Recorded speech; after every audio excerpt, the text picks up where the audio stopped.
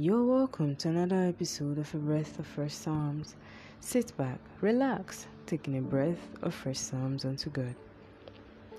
This episode is taken from the book of Ecclesiastes 10 verse 8, which says, "He that diggeth a pit shall fall into it, and whoso breaketh a hedge, a serpent shall bite him."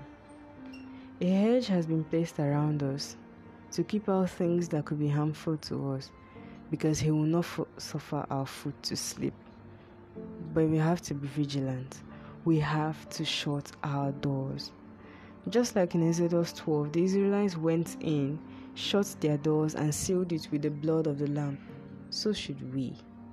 Not speaking in a literal sense, but once we understand that sometimes we unconsciously let things in, we realize that we need to be more vigilant.